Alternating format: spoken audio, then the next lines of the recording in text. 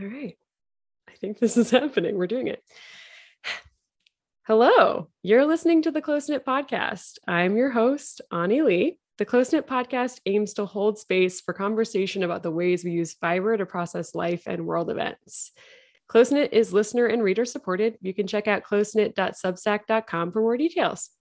This is episode 67, and today I'm speaking with Mackenzie Mullen of M to the Third Yarn Co. Mackenzie is a queer, fat, Chicana femme granny punk who currently lives in Portland, Oregon. She runs a small business, M to the Third Yarn Co., which focuses on knitting, illustrations, and natural dyes. Hi, Mackenzie. Hello. I am so happy to have you today. I'm very happy to be here. Just delighted. I feel like I reached out and I was like, when I saw you last year, delete, over a year, like 2 years ago now, because that was 2020. We took a lovely walk together around a pond. It was very cute. Right before it got real bad again. Yeah. Yeah. Yeah. And it was lovely, but it's still amazing to me. I like keep making the mistake that I think it's still 2021. And I'm like, actually, it's 2022. Yeah, it really feels like time has no meaning. Absolutely no meaning at all. I don't know if like people's birthdays or ages. I've just lost all sense of time. And it's a little alarming, but I'm also like, we made up time anyway. So like, shrug. Right. Well, and we did that walk in Massachusetts because you had driven across the country. Yes. And since then I now live in Portland. So like my life has changed very significantly since then. Yes. Yeah. Okay. Tell me more about that. I want to hear, I mean, okay. You don't have to relive the chaos of the move, but if we could get a highlights reel. Yeah, absolutely. I mean, like everyone, I feel like just being stuck at home for 2 years was really intense. And I moved to Boston from the Bay Area in 2015, and that was to go to grad school. And I went to grad school for library science and specifically to work in archives. And sort of my desire to go into that was based on textiles. Like I was like, oh, cool. Like I can work in like a textile archive. But like very quickly, I was just like, this is so not what I want to be doing. Like it was just like not it for so many reasons. So I finished up school, and the whole time I was like teaching knitting classes, dyeing yarn, working at yarn stores. And then once I was done with school, I started working at an engineering college. It was like, and so that's where I was at when we did that walk. Right. So it was like, it was sort of a job that was made for me in terms of like managing a maker space, working with college students who were like very hands-on, and like I could pursue a lot of my passions in that position, but like I still wasn't fulfilled. And so I was like, I'm really glad I tried this. All the timing worked out. And then when the pandemic hit, they were basically like, we can't afford to keep all these employees. Oh. So they offered like this severance package, and I decided to take it. And that's like the money that my partner and I were able to use to move back west, which is what the plan had been. So it's a little chaotic. And I feel like reflecting on 2021, it feels like we were moving for 12 months. Like, yeah, yes. It's such a big move. It's like planning, packing everything up. We decided to drive across the country. My mom came and drove with us, which was so fun. And we had our dog and cat. Cute. We landed in Portland, and like, it's been really, we needed to do it so bad, and it's been really great. But like, wow, it's just like such a different place from, even a year ago. Yeah. How is it feeling? It's feeling good to be in Portland. What's the feeling so like? Good. Awesome. So good. Awesome. I mean, I have like, it's been cool because I've been reconnecting with people who I met in Oakland who have moved up here or like are visiting, or live even just in the Pacific Northwest. But I'm also like had the opportunity to meet new people, like specifically in the knitting world, because I'm working at a local yarn store here. Oh, cool. Yeah. So I really was like, this is what I'm doing. I'm integrating. And like, it's just been like, I can't sort of express like how lovely it has been. So yeah. This is like making my heart really shine because when we last saw each other, this was like the vague plan that was sort of coming into existence. And then you did it. You executed it. You did execute it. She had some project management and then she just did the project. I love that. I mean, that's so nice. And it makes me so happy too, to hear people making decisions about where they want to be in their lives and then starting to figure out how to make moves towards those goals. It's just really, really nice. Yeah. I feel very like lucky and privileged to be doing what I'm doing. So so great. Yeah. And was it this past weekend at the Starlight Knitting Society Rose City Yarn Crawl? Did I get that right? Yep. Yeah. It's like a lot of words. I'm going to write them down. Yeah. So we had the Rose City Yarn Crawl and I did a trunk show on Sunday, had my yarn and like some of my illustrated goodies. And it's just like, first of all, the energy was phenomenal because everyone's so freaking stoked to be like in person doing anything. And like what a welcome. Like I've been here for like 6 months and it was just just so nice to be able to talk to people. And I think for me, like I worked in an environment where the like knowledge, I guess, of natural dyeing was very like, it was like there was a lot of gatekeeping around it and it wasn't shared openly. So one of the things that I knew that I wanted to do when I got into it was to be able to share it. So like to have people come up and, not everyone's interested and like, that's fine. But like the people who are interested in it, it feels so nice to be able to like talk about it and share what I have like taught myself and learned, and especially things that I have like researched because I'm like a librarian. Yes. And to be able to like give it to people in digestible ways, because I also love teaching. And so there's all of these elements of it that feel really cool. So like I'm sharing the actual product with the people who want that, but then I'm sharing like the knowledge behind it with the people who want that. Yeah. So and you're doing that mostly in those, like, I guess what I'm wondering is, I mean, of course you're just like talking with people when you're out at festivals and stuff, but how else are you thinking about teaching natural dyes and where are you doing that? Is it through your YouTube podcast? Is it like, are you teaching actual physical classes? I'd love to know more. Would love to do that at some point, to do the physical classes, but it's sort of, it's hard to find like the setup to do that. So that's sort of like on my list of things, but I do also like to talk about it on YouTube and like specifically to talk about like longer term planning for wardrobes. That does include natural dye stuff, but also just like talks about how clothes can be empowering and how I sort of like it, like I guess like part of it that's funny to me is like I think about everything kind of very strategically. Like we're talking about I guess not product management, but just like management in general. Right. And that's like how I think about my wardrobe, how I think about my knitting plans. Totally. Yeah. So I basically just made a video where I was like, yeah, I'm making this sweater because I know that I don't have a sweater like that and I want one. Right. And people are like, I have never thought about my next knitting project in that way. Yes. Okay. I love this because I think there's like, I really see a lot of different camps of people in how we plan our projects, how we think about how our making fits into like the act of clothing ourselves. Like, I think there's a lot of folks where like the act of creating the thing is the thing, right? Like that's what they're doing. And it doesn't really matter what the outcome of the garment is, if it fits in with your current wardrobe or this, that, or the other, which is like a beautiful expression of creativity, I think. Like there's nothing wrong with that. I think it's just like a different way of approaching it. And then like, I think there's a lot of people in the sort of mindset or like camp of like,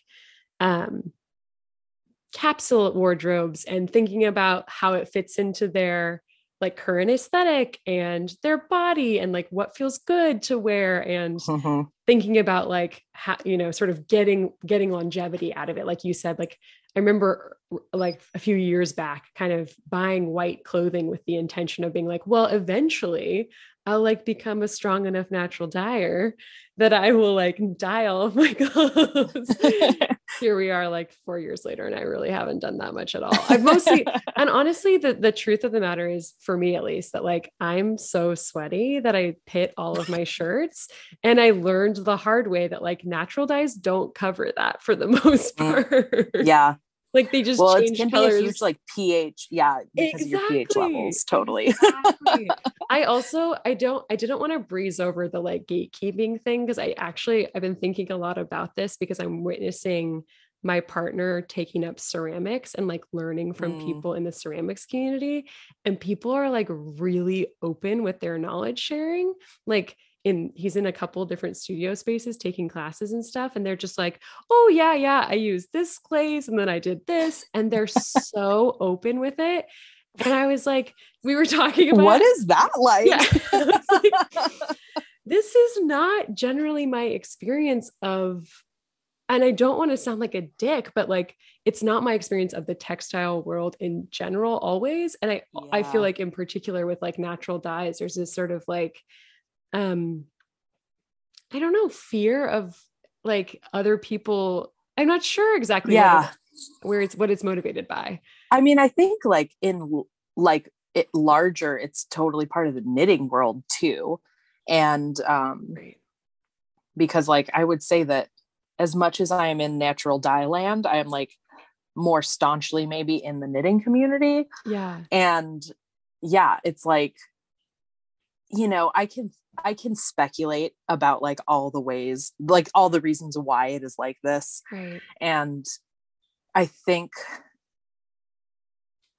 like I've just like, I remember the first person I sat down with when I was sort of starting my business. And her name is Amy and she works for Knit Collage. I'm like very happy to sort of talk about it because she was like, just so open with her expertise. And she was like, if you need anything, like, let me know and I'll like help you find the resources. Yeah. And I remember walking away from just like that. It was really just like us getting coffee together. And I walked away from that and I was like, I have never experienced anything like that. And I've been working at yarn stores and like working in this industry for like, half a decade at that point. Right. And, it's like, when someone was telling me something, it felt like I was being told like this trade secret. And, yes. And I was just like, oh yeah, like this is what this could actually look like. And so from that point, it was just like, I don't really understand why people are like hiding, like, there's so many indie dyers right now. Why are we trying to keep it quiet where we get our bases from, where we get our dyes from? Right. And like everyone, like I just it doesn't make sense to me, especially as such a women dominated like industry, right, where we should be like showing up and holding each other up. And totally. If we're operating from this like scarcity mindset, then we're just like perpetuating that there isn't enough to go around, and there is plenty to go around. Right. I think that nails it. Like that's the word scarcity was like what was coming to mind for me, where I feel like there is this sense that like, well, this, the textile industry in America, like isn't what it used to be, or like, there is, there aren't as many mills, or there isn't this or the other. So if you, what if there's this small mill and like you put in an order and it supersedes my order and now I can't get the thing that I need. And it's right. And I like, I sympathize with like where that thought comes from, but it's such a bummer that it has sort of seeped into so many corners of the knitting community that it has, because I the same as you, I've had a couple of experiences. And frankly, I think they were mostly in Australia. They were like at the guild that I went to, where Mm, people were really, really open with their knowledge, where they mhm, were just like, I want to tell you everything because I'm really excited about this and I want to talk about it. Where I was mhm. like, oh, people are just teaching me how to spin, or people are just telling me like how to process fiber, or what the name is for this thing that now I can go Right. Google and learn more about. But without those like early teachers for me, I don't know that I would have delved into the all of the different topics as closely, because I wouldn't have even known where to start or what language to use. And that like having those key like gate openers and Mhm, sort of mentors and kind guiding hands who are like, sure, I will sit down with you for coffee. But it also mhm. feels like there's this like, it's this complicated thing, I think, at present, because it's a little bit like, we'll pay people for their labor and don't exploit people and don't talk about like, or don't ask people to like pick their brain or whatever. But some of the most like fruitful interactions that I've had, both directions, Right. being the brain picker and being the person whose brain is being picked, were totally that. They were like, there's no expectation of any like capital moving between us. It's just like human to human. I just want to help you out, or you just Right. want to help me out because we're both excited about this topic. So it just feels like really sticky and complicated. Yeah, it definitely is. And there's like so many layers to it where it's like, Right.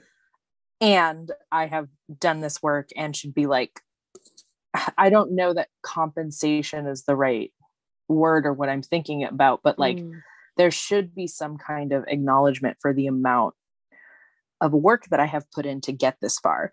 So right. there's like the part of like being in the industry and feeling like I'm coming up against gatekeeping, but then also working at stores and having people like, okay, I just bought this sweater quantity and now hold my hand through the whole process, which Right. is like a whole other beast in and of itself, where it's like, Right. do you go to Lowe's and buy everything to make like a deck for your house and expect them to sit next to you while you build it, you know? Okay, So it's like, that is a really, I just want to pause there, because like that feels, I feel like there are so many things like this where people come in and they're yeah. like, oh, but Mackenzie, you could do this for less money, right? Like you could knit me a thing for less. And you'd Yeah. never be like, hi, accountant, you'll do my taxes for less money, right? Or Right. like, hi, Right. doctor, you'll do this surgery for less money, right? Like there's I feel like the example you just brought up of the hardware store, because this feels like Mhm. something that's like a very masculine field where like the people selling you stuff are probably het dudes, Right. like,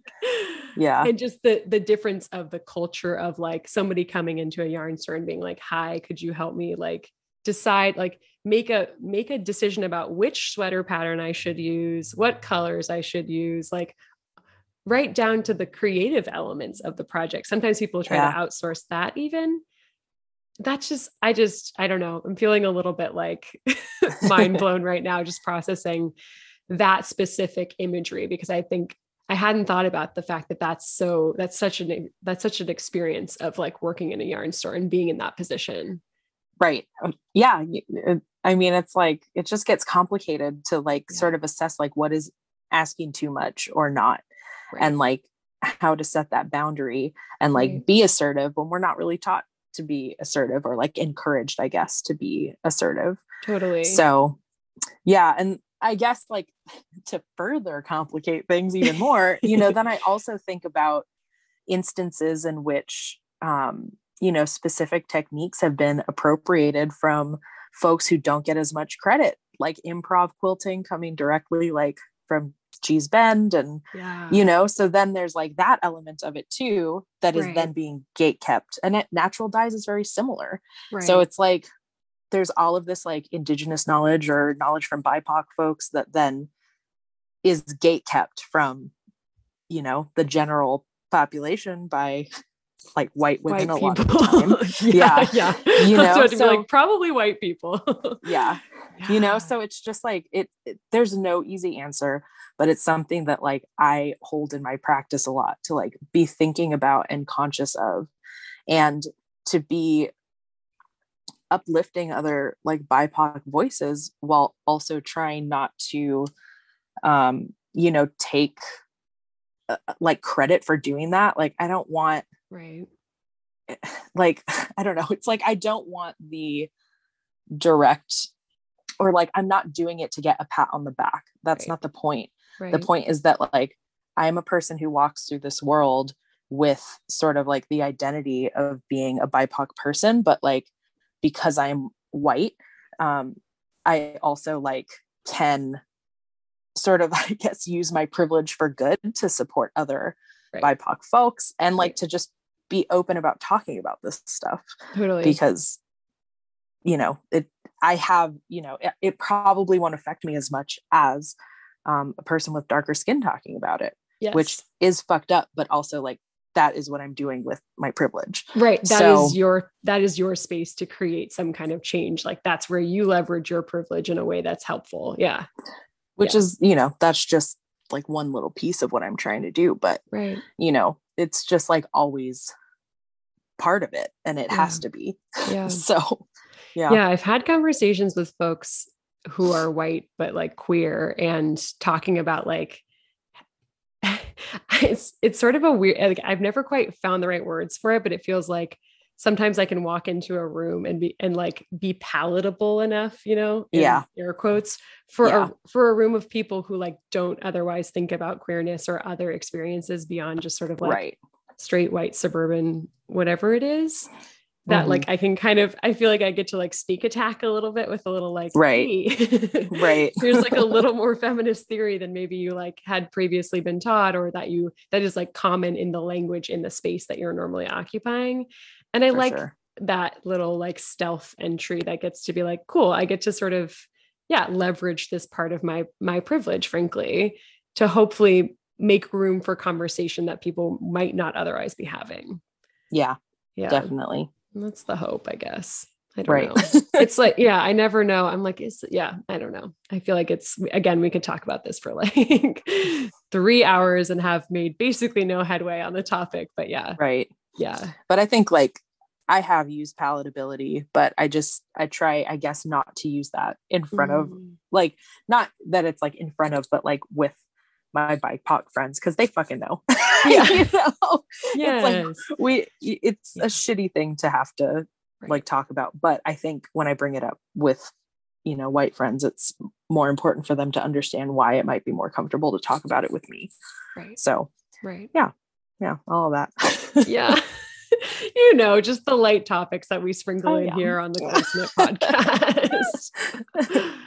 I want to hear more just sort of about your whole making practice. Like I always, and I hate to put you on the spot like this, I always like asking people about like their early memories of fiber. Like, did you have a fiber practice? Was fiber a practice in your family lineage? Like, can you tell me about that? Yes. So I giggle because, so my whole family are entrepreneurs, basically. Like grandpa, grandma, dad, mom, other side of grandparents, everyone. Wow. And my grandma's business was a lingerie business. Okay, grandma. She made like crotchless thongs for Fredericks of Hollywood and like pasties. And my mom would, my mom and her siblings would like tie like bows to be put on the panties like after school, like stuff. So so it's always been around. Like my grandma was always sewing. She sewed, you know, after she retired, she sewed all of our costumes, and then she actually started a kids clothing line after that, where she took up, like she would basically upcycle before upcycling was cool. She would go, I remember going to so many thrift stores, and she would get like Oshkosh jeans and like, you know, basically for kids, toddlers through maybe like 10. And they would just like embellish them and then sell those at different swap meets and stuff. And then my mom, before I was born, went into like pattern drafting and went to FITM, created a baby clothing line also, and like had that going when I was born. So I have like a lot of handmade stuff. So no one really did like yarny type crafts. So I always joke that that's like the way that I had to stand out. And I, couldn't, because it's like too close. So I like had a really hard time learning how to sew from either of them. Oh yeah. Yeah. But when I was in high school, I got really into zines through the internet. Like, so awesome. I was like in a lot of feminist like blogs and stuff. I love this for you, and this definitely tracks. Yes. Yeah, right. Everyone's like, this is the least surprising bit of information about you. But that's really how I was introduced to, well, first of all, the word queer, which was huge because I never felt like being gay, being like a lesbian felt right for me. And so, they were talking about being queer and coming out as queer. And that's ultimately what I ended up coming out as first. And a lot of the zines were also talking about sort of taking back things that they had pushed away because they were too feminine. So like the color pink, it was sort of like, now it's sort of like funny to think about the way that like impacted baby Mackenzie, but it felt really cool to me. So I had like a picture of me at prom and I had like this like pink dress on, where most of the other time I was wearing all black. But one of those things was knitting. And so I tried to teach myself. At the time there wasn't as much YouTube as there is now, or if I don't even know if it was out yet, but I don't know either. I had like a book. Yeah, I feel like it was like dial-up internet days nearly. Right. We're not quite that old, but like almost. Right. It was like maybe like they were like 2-minute videos on YouTube allowed or something. Yeah. Wow, God.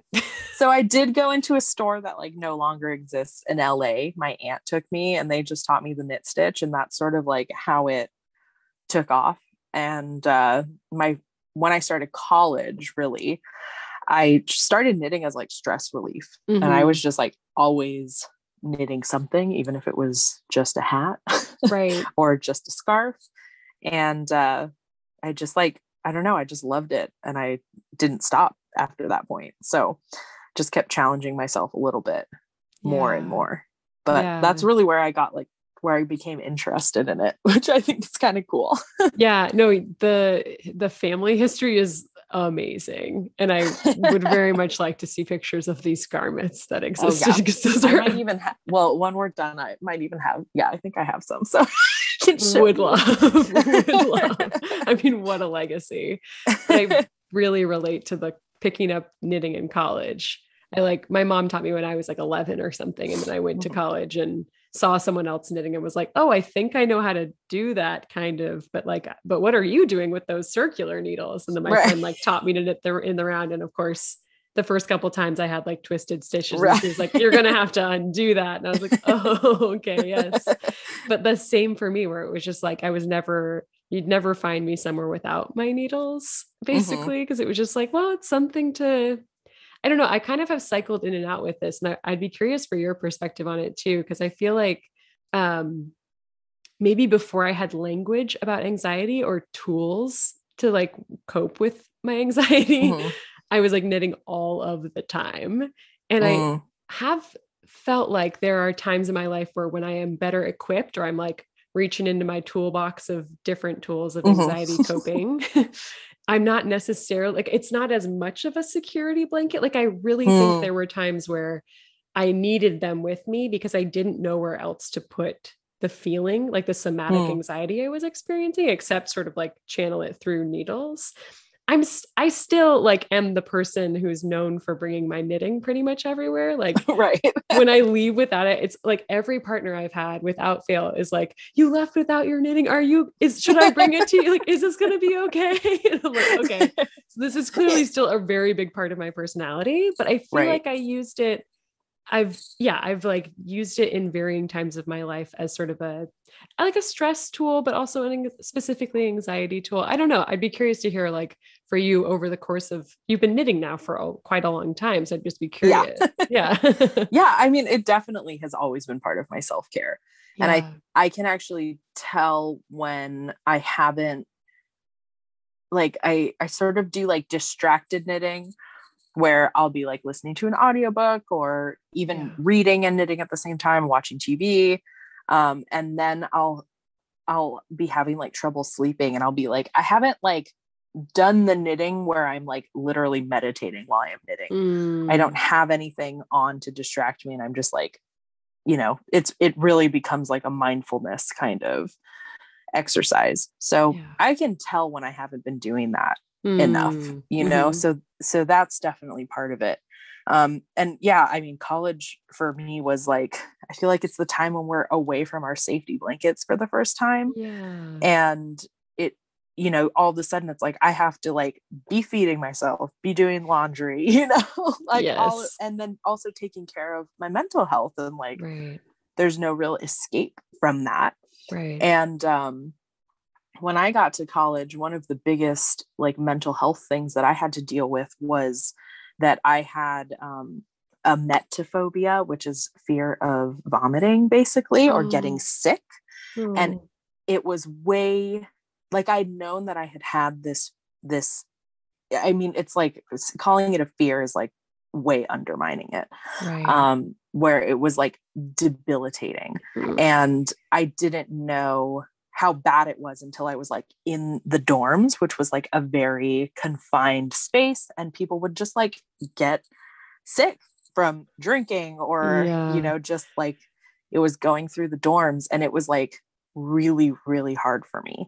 So it was definitely like, I mean, I wouldn't say that like I specifically sought out knitting when that was happening, but that became part of, like you said, my toolkit to like dealing with anxiety and sort of conquering that fear, which like I do still struggle with, but it's like not even it's so far from where I was when I was 17, 18. That's so wonderful. You know, so, but yeah, it's really hard. And also like zines were like a huge part of that too. Like I wrote a lot about it. That's so cool. I like would sell zines, whether it was online or like, I think that was like through Tumblr, I would sell it. And like, I would have people, you know, snail mail letters, just being like, holy shit, I've never actually heard anyone talk about this, but I also experienced the same thing. And that feeling of like community around it also like gave me strength to like work on it and figure out where it was coming from and why it was happening and sort of how to get over it. That's so special. Yeah. You're like making me very nostalgic / excited about the making zines, like getting into zines. Yeah. It's pretty, I love zines. So magical. I feel like it's like what you're describing to me sounds like a gentler version of what we've tried to create on the internet with like, it's like everything's like community, but at hyper speed and sort of commodified. Whereas like zine culture was that just slower. Like you'd write a zine. And like now most of my zine friends like aren't making zines, but I am connected with them on Instagram, which is really cool. You know, so, but I hear what you're saying. It's like that urge to be able to be slower and like to not have to like immediately respond to someone, to feel like you're like missing a connection almost. And I feel like there was this excitement and serendipity about those connections because of the pace at which they happened. It's like the internet definitely facilitates this. Like that's how I know you exist. Like there's pretty much everyone I know for the Close Knit podcast is like because the internet exists, which is wonderful. Like I'm really happy about that. But I feel like the early internet and things that predate the internet or were right around the early internet were like, it was a little bit more like stumbling around a library or something where you'd be like, oh, I guess I'm in this section. And like, oh, there's this other thing that's in this section that I'd never heard of before, but I guess I'll check out a book on it because they're right next to each other. You know, like that kind of a clumsy metaphor about a library. Like meeting someone and being like, oh, we surprisingly have this thing in common. Like, wow. And just sort of that happened. It seemed to happen really organically and interestingly, like in blog days or something. Well, I mean, that did kind of happen with you and me though, too, because I was like, hey, we both worked at this place together. Also, I have been to Tasmania. and I'm a knitter. And it was like, know. like just so funny that like, I don't know, but also I could have known that and not reached out. Like, I think there's different, like, I think that because I have been on the internet for so long, Right. and because I have friends that I've known for like over 10 years because of the internet, Right. like I'm a little more, I guess, like gregarious about being like, hey, we have these things in common, or you and I know these people, or whatever it is, because Yes, it might lead to, a deeper connection, but also it could not. And that's also like, okay, I guess. right. Yeah. I'm not I like know. offended if like it doesn't take off. Right. No, I really feel that. And I feel like what's been interesting about this for me, like reconciling this after leaving Instagram, was that like Mhm. Instagram was this like easy gateway to be like, you know, vaguely who I am because here I am Mhm. on the internet. You've read things, or you can read things I've written. You can see what my actual face looks like. You can put a face to the knits or whatever. You can decide whether you can do your, 30-second scan and make sure I'm not a creep. You would be wrong, frankly, but I look not that creepy on the internet. But that when there isn't that gateway anymore, I feel so much shyer about reaching out to people. And I'm like, oh, there's no longer a like, I'm going to slide into your DMs kind of like this sort of ease of access to people. Like I feel way more nervous about trying to find people's like their websites and then reaching out to them via email and then giving enough context but not sounding weird and being like, I used to follow you on Instagram and I love everything you make. Please come onto my podcast. Like without that kind of social proof, frankly, that like you can be like, hi, other like people follow me and they know who I am and I'm not totally terrible and I make sort of interesting work, like I don't know. I'm sort of rambling about like just it's sort of double-edged, right? Like, yes, I am seeking a sort of slower pace of connection. And I am so frankly thrilled when little bits of connection do come out of the woodworks every, maybe it's once a month instead of like every day or something. But it's hard when you've gotten used to that cadence of like newness and possibility of connection and then making quick connections and then how many of those connections turn into actual like beautiful friendships. It's like, Totally. oh, I missed that. Well, and like part of why I'm glad that like I've landed, I guess, where I am is that like one of the ways that I got that was via knit nights. And because they haven't been in person for so long. But when I moved here in the store that I'm working at, we're doing masked in-person knit nights. Nice. And like, especially as someone new to a city, like a bunch of people who go to it also moved within, the last 2 years and are just like looking for people with similar interests. And everyone talks about how freaking hard it is to make friends, like in your late 20s to, pass beyond basically. Right. And yeah, so that has been really, really cool. And, through my podcast, I have a Slack group. Oh, yes. And when the pandemic began, when it was like shit was going down in the beginning, we started doing virtual knit nights. Cool. And we were doing 3 a month up until basically I moved, like drove across the country. So they've slowed down because I now do in-person ones, but that's been really like a really amazing thing. And like I just met one of the people in person at the Rose City Yarn Crawl who drove up from LA. So like all of that, like I don't know. Yeah. I guess just like that there are other ways to connect. Yes. And that's always been really important to me. Yeah. And I'm sort of glad to see it, I guess, paying off outside of Instagram. Right. Because these aren't people necessarily that want to comment publicly on a YouTube video, but they can show up like elsewhere and we can have like a more meaningful connection. Yeah. Even if it is still virtual. Moment, but I love, I mean, thank you for that. I remember before we were chatting, I was like, I want to ask her about her Slack channel because I'm like joined the Slack channel and I have to tell you that it is so lovely, but I also use Slack for work, like my day job work. And I just cannot seem to like separate. I'm like, Slack is work, work is Slack. Well, and then some people have never used it aside from my channel. So that's also hard. Oh, okay. You know, so they're like, it can be overwhelming or whatever, but I also used it for work, which is why I sort of adopted it. Yeah.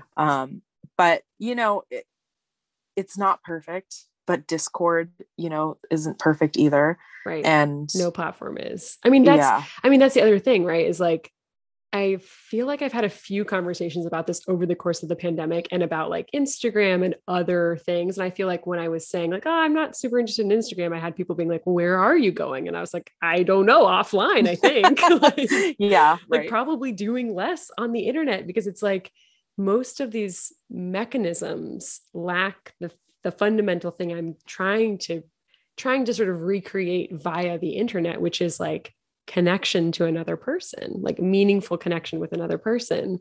And it's like, you know, I have an email newsletter that I love writing. It's like, it's so lovely to give space to like write something long form. I've really enjoyed having that as like a practice, but it's not like, there's really no reciprocal exchange. Yeah. It's not like, actually, it's really sweet. My partner's dad reads it and he responds to every single one that I send with like really thoughtful commentary and engagement. And it's really super sweet.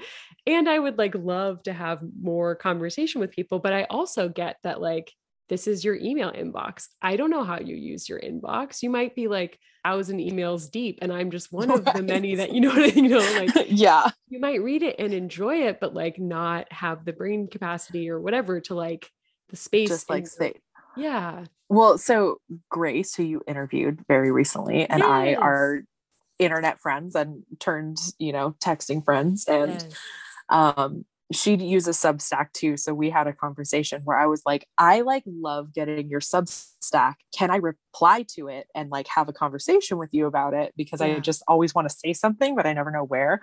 And so we like did like, I was like testing 1, 2, 3, replying. And she was like, I got it in my email. So now whenever I get one of her things, I like send her a little, even if it's like just a little, you know, whatever, just like, I've read this and I'm acknowledging that I received it. It's so nice just to sort of like share that like connection. So yes. But so I mean, even like I'm like, you should put in the email just like, you can reply to this. Like, I know, I feel like I need to be like more, I need to be braver with that. Cause I think I've said like, by the way, replies are encouraged, but I need to be like, reply. I love it when you reply. Yeah, totally. Yeah. I would love to hear more about, I mean, there's many things and I don't want to keep you here for the rest of the night. So I'm actually going to I'm going to rethink about which one I'm going to ask. Even though I want to keep talking about like what it's like to run your Slack community, et cetera, what I want to hear more about is your making practice and your like clothes making practice. I know earlier you talked about how you think of it from like a project management perspective. Can you tell me more about that? Yeah.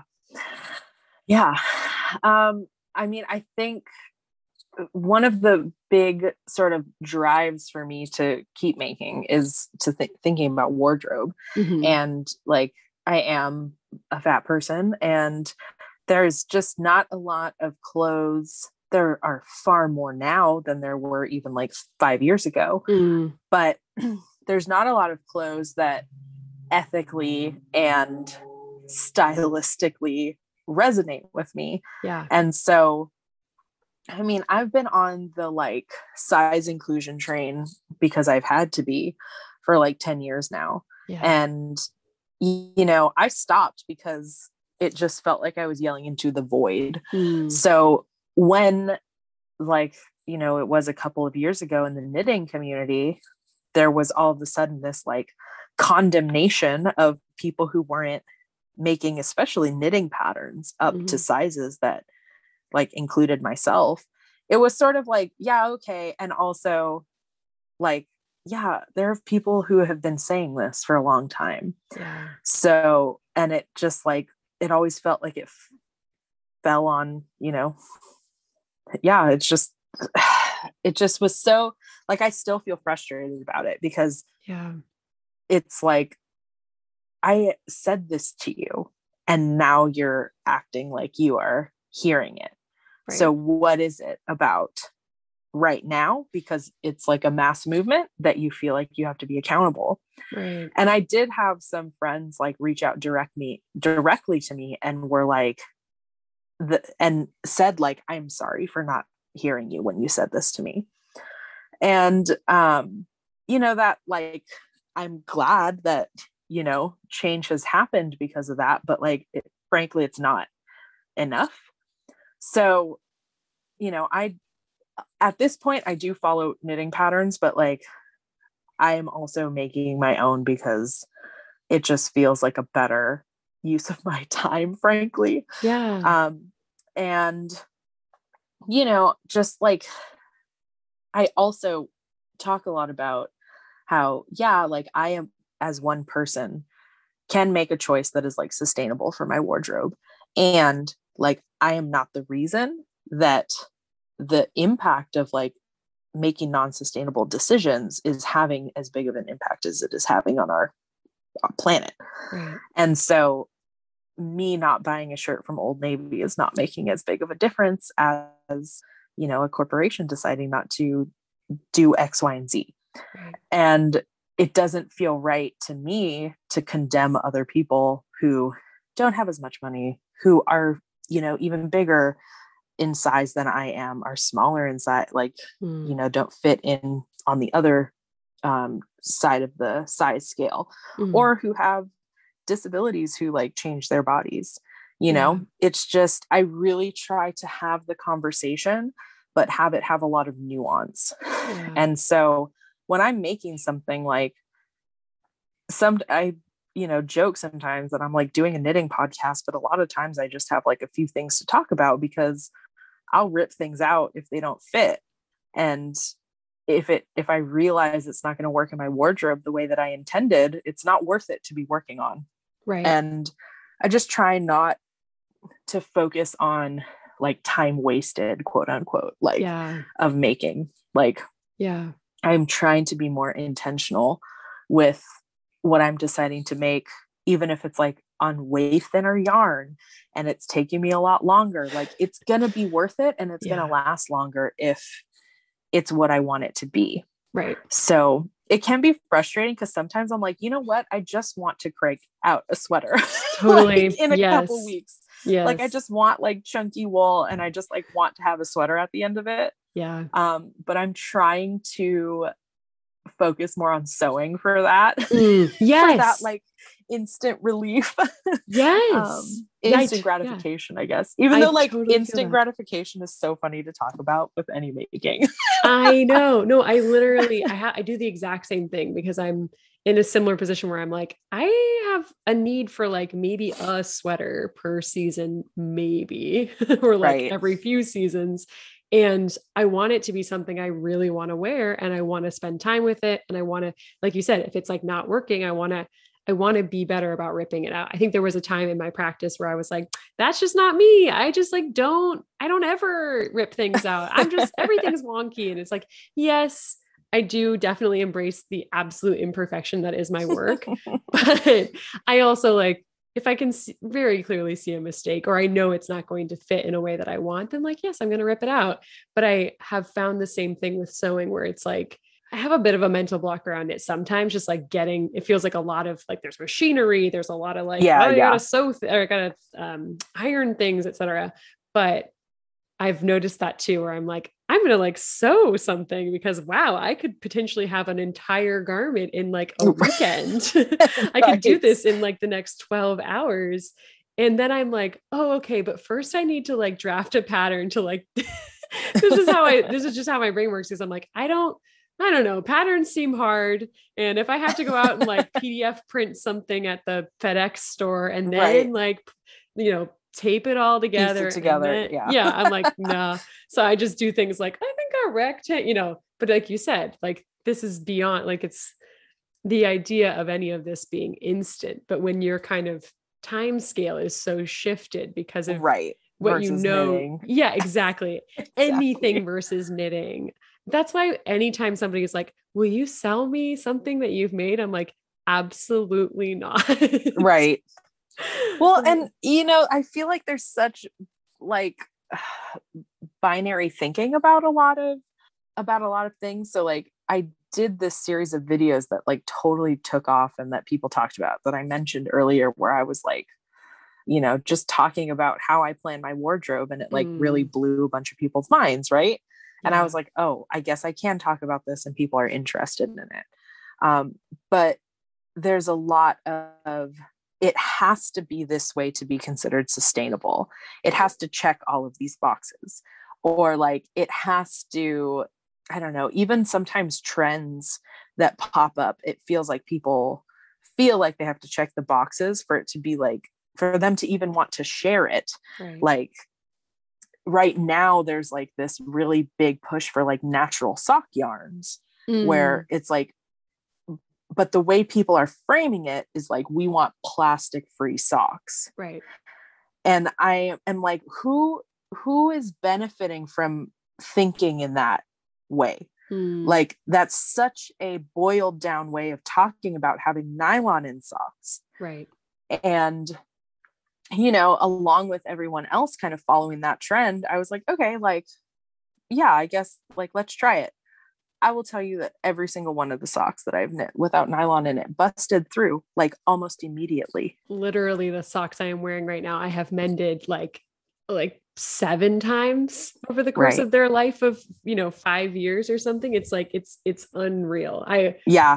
I have given up, or I shouldn't say this on something that's going to go onto the internet for posterity. I won't say I've given up on like not having nylon in my socks, but I literally bought some nylon thread so that I could at least if I have stuff that doesn't have nylon in it, I could reinforce the heel and the toe. And if I really was going to be like, at the end of its life, I'm going to compost this, like I'll cut, the plastic bits out, but it's like basically impossible. Like, I don't know if people just don't wear their socks as hard as I do, but if I, I mean, I think that there are, like, I know that there are ways to make sock yarns stronger, and I'm personally not going to be spinning every single, skein of yarn for every pair of socks that I want. Right. I just think there's like these unrealistic expectations that people sort of set themselves up for failure and then are discouraged from further making. Right. So like when we're talking about making practices, like that is something that I try to be really aware of and to also spread awareness about. Because it's like, this is a really big part of not just my mental health at this point, but like just my like continued existence. Like I need to be making, and it's something that brings me like so much joy. It brings me my community. It brings me my friends. It's the way that I share that I love people by making them something. So I want it to continue to be joyful and not with all of these stipulations about how to do it right or wrong. Right. And it's not that I'm condemning people for saying that they don't want plastic in their socks, but I also just want people to be thinking a little bit harder about when they're saying that, what message is that conveying? Right. And how can we like be talking about that in a way that's more productive and less alienating for people watching? Totally. And it totally fits right in with like, wellness lingo, and it's just exclusionary. And we're already fighting against like so many other ways that people are excluded from the making community, from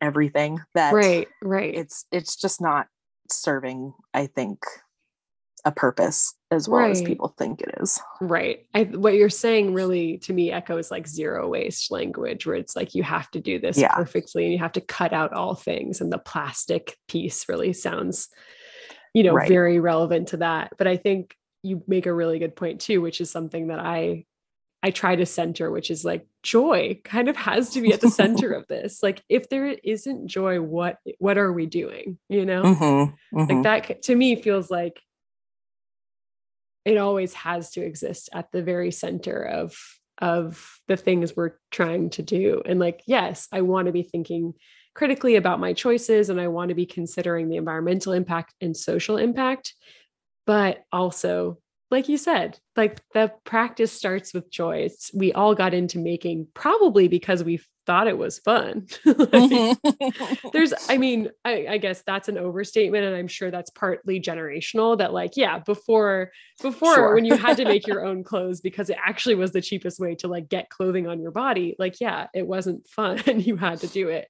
But I think it would probably be fair to say that like in our generation and younger, it's sort of mostly you choose to pick it up because it's of interest to you. It's like, it's a joyful thing that you're curious about. And I feel like that's important. Like that's just, that's something I want to hold on to, you know, as we like, we move through the utter chaos of 2022, you know? Fools for thinking it would get better. Oh my God. Truly. Yeah. I would love to know like what's bringing you joy in 2022. Well, not being in Boston anymore is bringing me a lot of joy. I miss my friends, but Boston is really tough for a Californian. I'll just say that. Yeah. I've heard this. I'm hosting this like sock along, which I thought was just like an idea that I had because I had so much sock yarn in my stash and I've lost a lot of socks over the last year to holes, and like I have already mended them X amount of times. And so I was like, I just want to replenish my sock drawer. And in the past I've done, 12 socks for one, for the whole year, and basically do a pair of socks a month. And I've like ended up gifting half of them and, blah, blah, blah. But I was like, I really want to do this to replenish like mine and my partner's sock drawer. But I also wanted to make it fun. So I like wrapped a bunch of skeins from my stash and I'm just like picking one out every month and knitting a pair of socks. And so I've been having a lot of fun with that. And a lot of other people were interested. So now it's like a big knit along, and we've had like PDF pattern donations. So I do like a raffle at the end of every month. And that has been bringing me a lot of joy, just like seeing that, my making and excitement is inspiring others to do the same thing. So that's been feeling really good. And just like having my business and like being able to create things that bring joy to other people's making practices through yarn and notions and stuff. That's like so rewarding. I can't even describe it. So I'm grateful that I'm able to do that right now. Yeah, that's wonderful. That's all wonderful. I'm glad that this was where the conversation like naturally led. This makes me really happy. Thank you so much for chatting with me today. Thank you for having me and asking. Such a pleasure.